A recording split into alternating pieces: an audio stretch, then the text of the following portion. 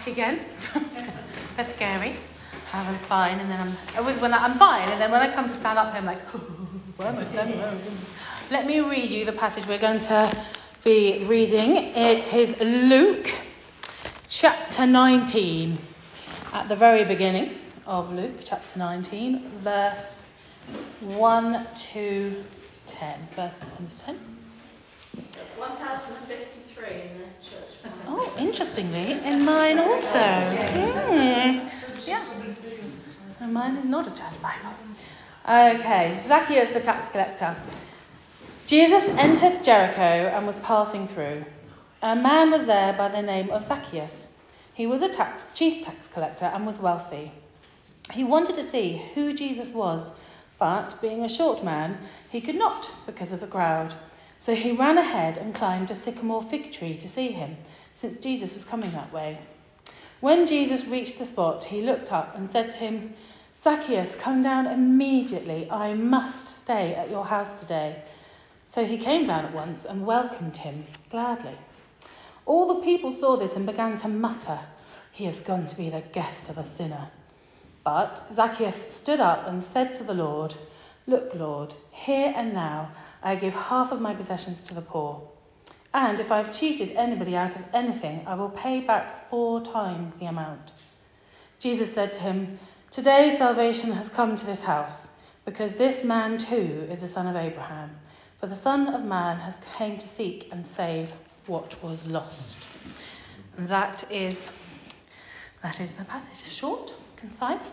And actually, when I was preparing this, I was saying to Cynthia earlier that I felt very different preparing this one because it feels more grown up than the last 2 I did, because this is part of a series. So you shall have to bear with me. And I am not someone who's super scholarly. I haven't studied, I have studied the Bible, obviously, but I haven't done college work or coursework or anything like that. But we all read the Bible differently. And what I was quite encouraged about with this passage was that before I studied it, my thought of what this passage was about stayed the same, even after I did some more studying, got some help from Simon, cheated basically.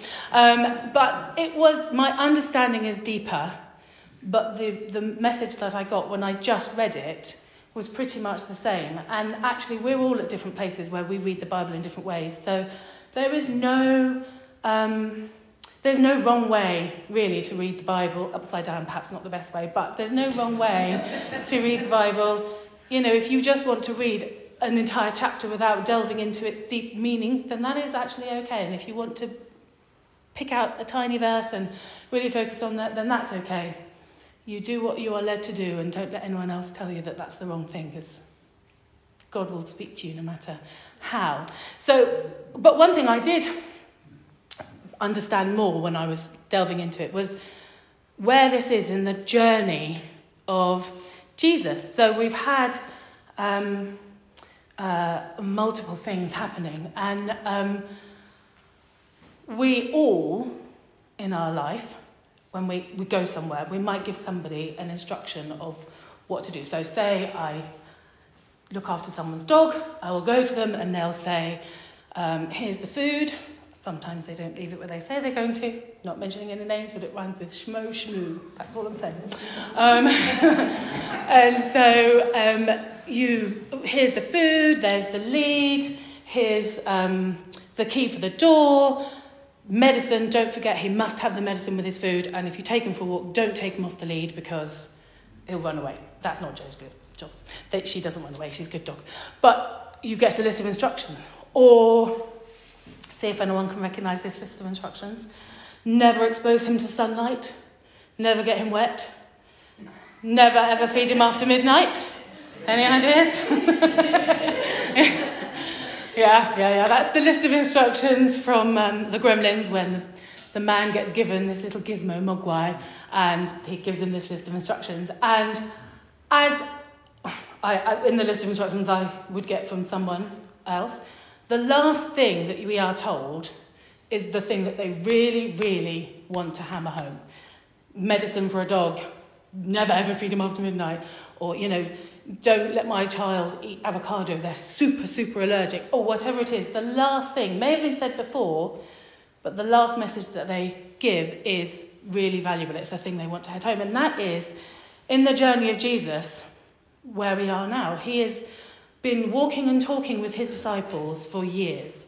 And he's been heading, and we have been heading for quite a long time, towards Jerusalem. And this is his last message before he gets to Jerusalem. In the next little bit, this Zacchaeus the tax collector, and then the next parable of the 10 minas, which actually is hand in hand, they go together, is what he really wants his followers then to understand is valuable to him, but also us today.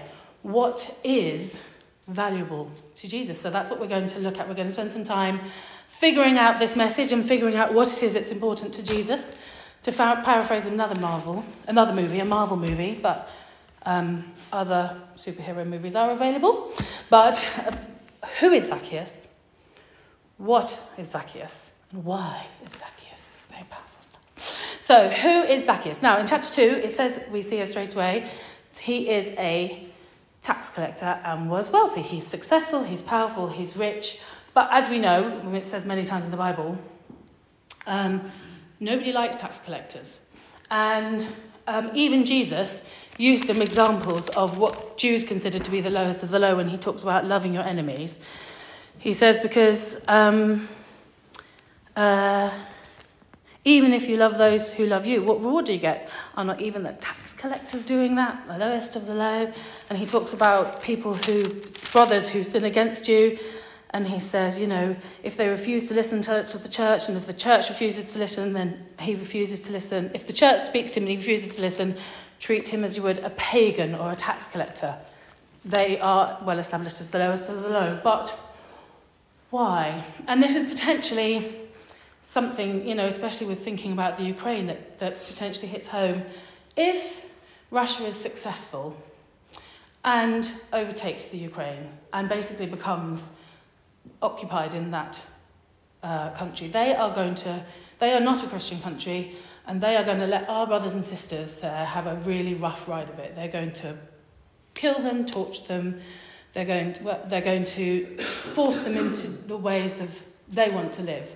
And that is what was happening back in the day with the Jewish and the Roman community. They were being forced into a way that they didn't want to live. And imagine you're in the church in Ukraine and you're meeting, one of your brothers and sisters, or one of us here, goes to the enemy who's overpowered us, who's oppressing us, who's treating us badly, and starts working for them against us. And we're a family. That would be just an immense level of betrayal that we couldn't really get our head around. And that's how they feel about the tax collectors, because what's happened is they're living in this occupied land. The tax collectors have gone to the enemy and said, I'll collect your money for you. You want them to pay you £100 a week, I'll collect it, but I'm going to take a little bit extra.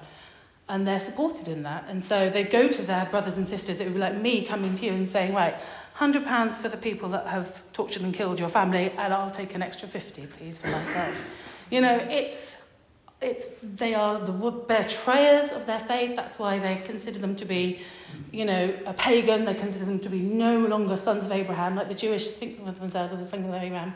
They are, in fact, they've betrayed you, and they are, in fact, getting rich off you. And, when you reread verse 2, he was a chief tax collector and was wealthy, it hits differently when you realise how he got that wealth, because he betrayed his family and friends. So that is Zacchaeus. Now we know who he is. Let's look at what he is. So the very first thing we read after that is that he wanted to see who Jesus was. He's rich and he's successful and he's powerful, but he's searching for something. He's searching for something deeper. He knows that there's something missing in his life, and he wants to, in different versions it says see who Jesus was, it says he wanted to see Jesus, he wanted to see what he was like. There was just, whatever version you read, you quickly understand that he's wanting to find out just more about Jesus. So in fact, so much so that he actually goes out of his way and climbs a tree so that he can see Jesus. He's willing to be, he's so desperate for something, even though he doesn't really know what it is, that he is willing to look a little bit foolish. Because could you imagine our Chancellor of the Exchequer climbing up a tree in Hyde Park to see Simon preaching? Not really. He's willing to look a little foolish because he knows there's something that he is missing. And so he goes on and he sees Jesus, and Jesus says to him, I must stay at your house today, which is a really strange turn of phrase. It's like, I must stay at your house today. But what Jesus knows, and what we know in hindsight, but what Jesus knows is that Zacchaeus is a man who is in need of saving. He's in need of being rescued and valued. And what we see today is when we are feeling that we are, we are not the greatest. We can do some horrible things to each other, even as Christians we can.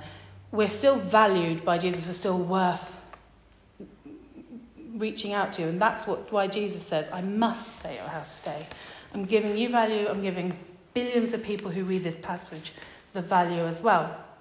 And so Jesus goes to his house, and he walks there, and they're talking, and he'll sit with him, and he'll eat with him, and they're talking and having a chatter. But, verse 7, people begin to mutter, he's gone to be the guest of a sinner. And now I understand a little bit more about tax collectors. I, hand on my heart, would have been someone who was muttering that. I would have been going, I can't believe he's gone with them. They're just so awful. Does he not know what they have done? With hindsight, I've always slightly judged the mutterers when I look at it and go, but Jesus came to save the sick, not the healthy. But that was all like sick people who just didn't know Jesus, not people who had betrayed me deeply, So I can understand and empathise why they're a little bit unhappy with the fact that Jesus is reaching out to these people who have hurt them really deeply. And so they're saying this, and Jesus is sort of sitting there, and he doesn't say anything because he knows what's in Zacchaeus' heart, and he knows what's about to happen. Zacchaeus stands up and basically becomes the perfect embodiment of James chapter 2, where James talks about faith and deeds, what we believe and what we do go hand in hand together. They're really important. They work in harmony. Zacchaeus stands up, and he could just say, look, Lord, here now, I'm sorry for what I've done, and I will not do it again. I'm sorry, everybody, that I've hurt you. I'm sorry that this has happened. I won't do it again. And that in itself actually would have been quite a powerful thing. People would have been waited to see that he actually stuck to his word, but it would have been quite powerful. But actually he goes above and beyond that. He goes, I have been a really bad person, and not only am I sorry, but I'm going to repay back 4 times what I've taken from you, and I'm going to give half of what I have to people who need it more than I do anyway. His actions have spoken what's the change in his heart. And that's why James talks about faith and deeds going well, because at that point, in that moment, all those people who are muttering about Jesus having done the wrong thing by going to space, none of those people would then be saying, well, he's still done the wrong thing. They'd probably be sitting there going, oh, so Jesus has done something amazing in this miracle.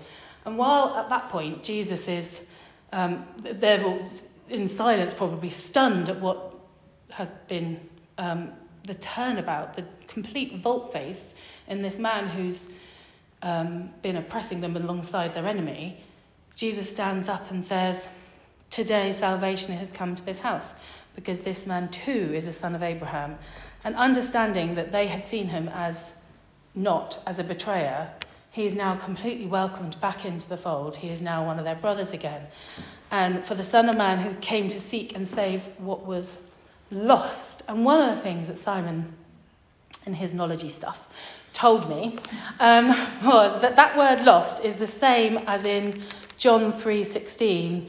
For God so loved the world that he gave his one and only Son, that whoever believes in him shall not perish but have eternal life. That perish is the same word as lost. So the Son of Man came to seek and save what was perishing. And Zacchaeus was perishing. He was dead in his sins. We're told in the Bible that if we sin, basically if we put ourselves before God in any way at all, then the punishment for that, what we're due, is death. which seems pretty harsh, but basically we have to be 100% perfect 100% of the time to be worthy of living with God. And that is what Jesus has saying as his last message.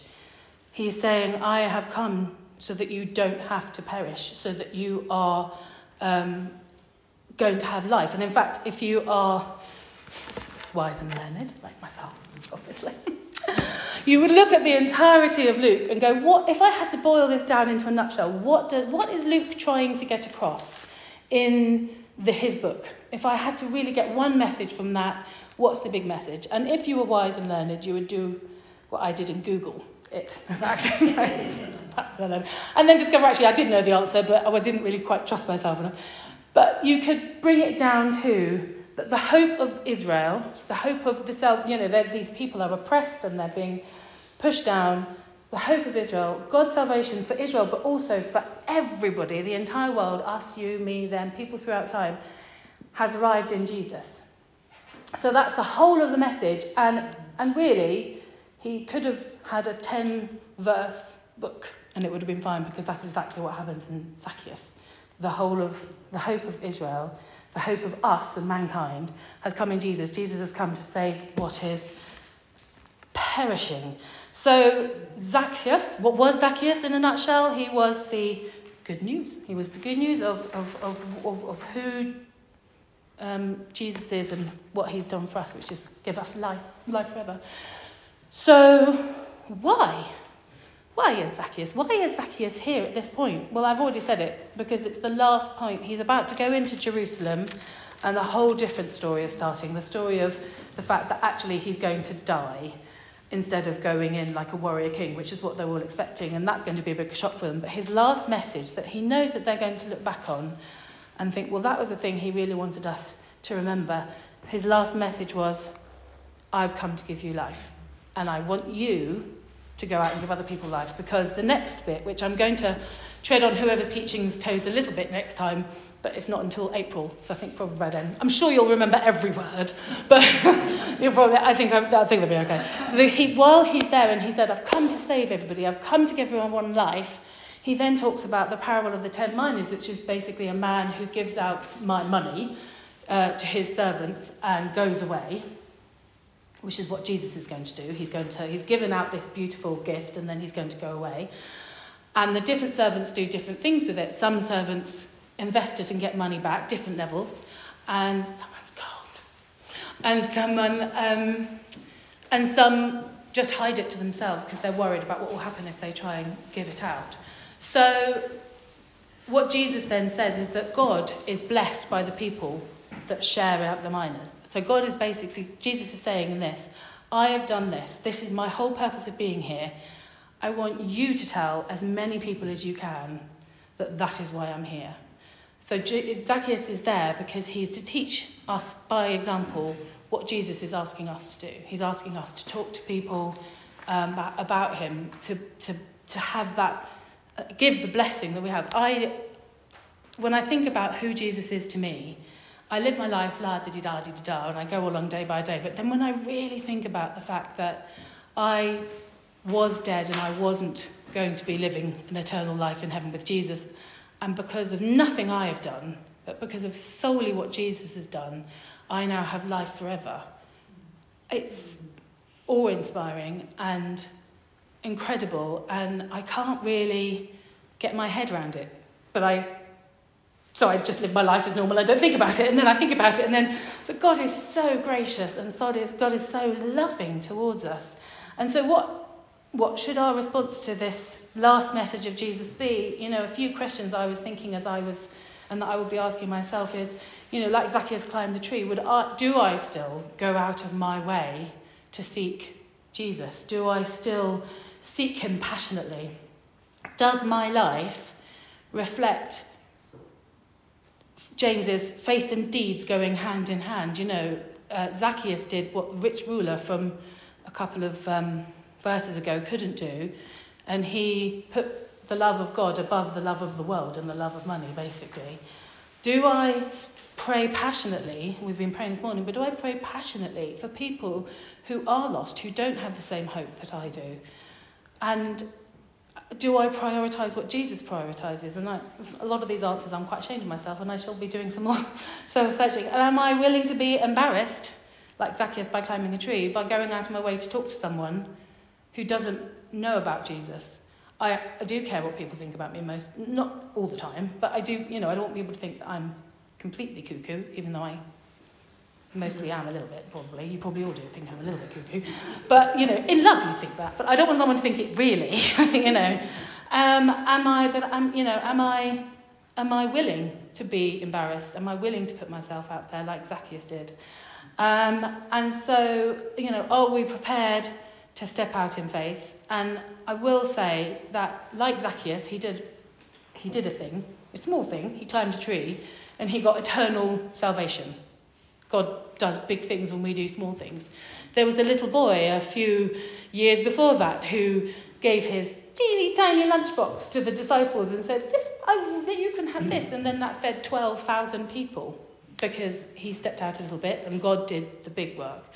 And Moses, when they were trapped and they had to escape and they had nowhere to escape, they had to cross the sea, had to step out and he had to wave his staff over the sea, which, he probably thought, what am I doing? This is ridiculous. But he did a small thing. He stepped out and God parted the sea. So we can be encouraged if we do step out and we do a little thing, that actually God does the big thing. God does more than we could possibly ask for. I know that I like to stay safe, so that's my challenge. But let's spend a little bit of time just in silence to yourself, asking Jesus what he wants you to take from this message, asking him what he wants you to pray for, and then I'll give you a few minutes and then I'll round up in prayer and then we'll sing our last song, This Is Our God, which I think Zacchaeus would have sung with gusto because it has, by the power of your word, I am restored, I am redeemed. By your spirit, I am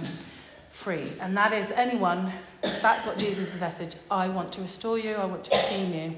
So let's spend some time having in God's presence, in your own self, and we'll have some quiet time, and then we will sing the last song. I'll just leave. Father God.